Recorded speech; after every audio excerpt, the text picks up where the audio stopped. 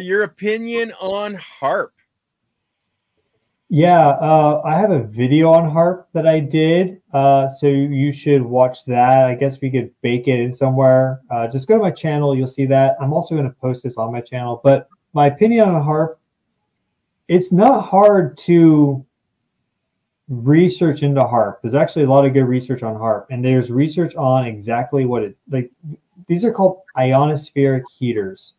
Basically, they take a whole bunch of microwave radiation, so microwave frequency photons, and they shoot it at the ionosphere, and it's able to create these zones of ionization. So the ionosphere is our upper atmosphere. It's a weak plasma. Not everything is ionized. Not all these gas molecules have broken into their charges. When you shoot microwaves at it, you ionize more of them. You create these holes in the ionosphere, and then that energy is actually able to go out into space, into the radiation belts. And they've been able to modulate the Schumann resonances using Harp. They've been able to create ion precipitation events because of Harp, where you take all these extremely powerful ions and plasma ions of the radiation belts and cause them to rain down.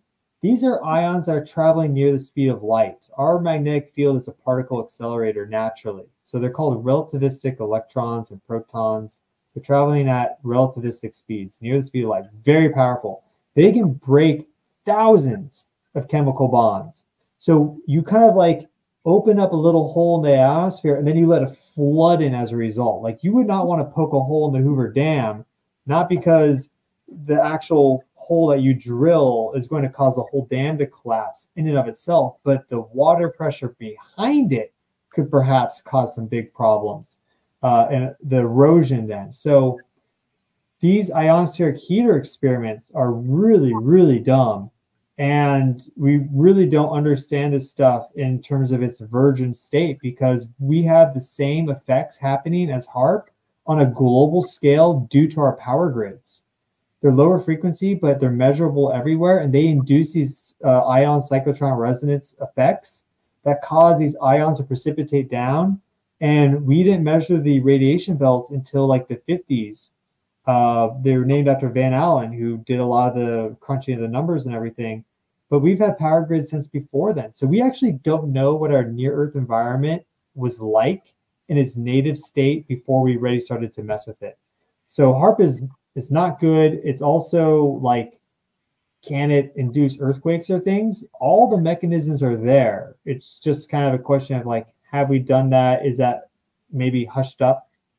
That's like kind of a conspiracy rabbit hole, for example, but the research is out there, and it's powerful on how it affects the geophysical energetic layers of our planet. So if you want to learn more about it specifically, I think my video is like 45 minutes long, so go check that out.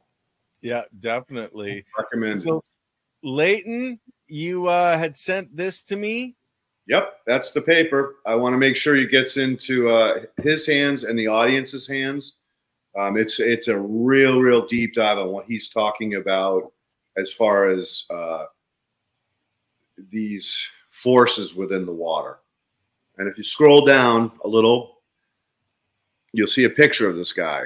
Look at him. He's a madman. Looks healthy. Yeah. Great. I wrote it down. I'll read it.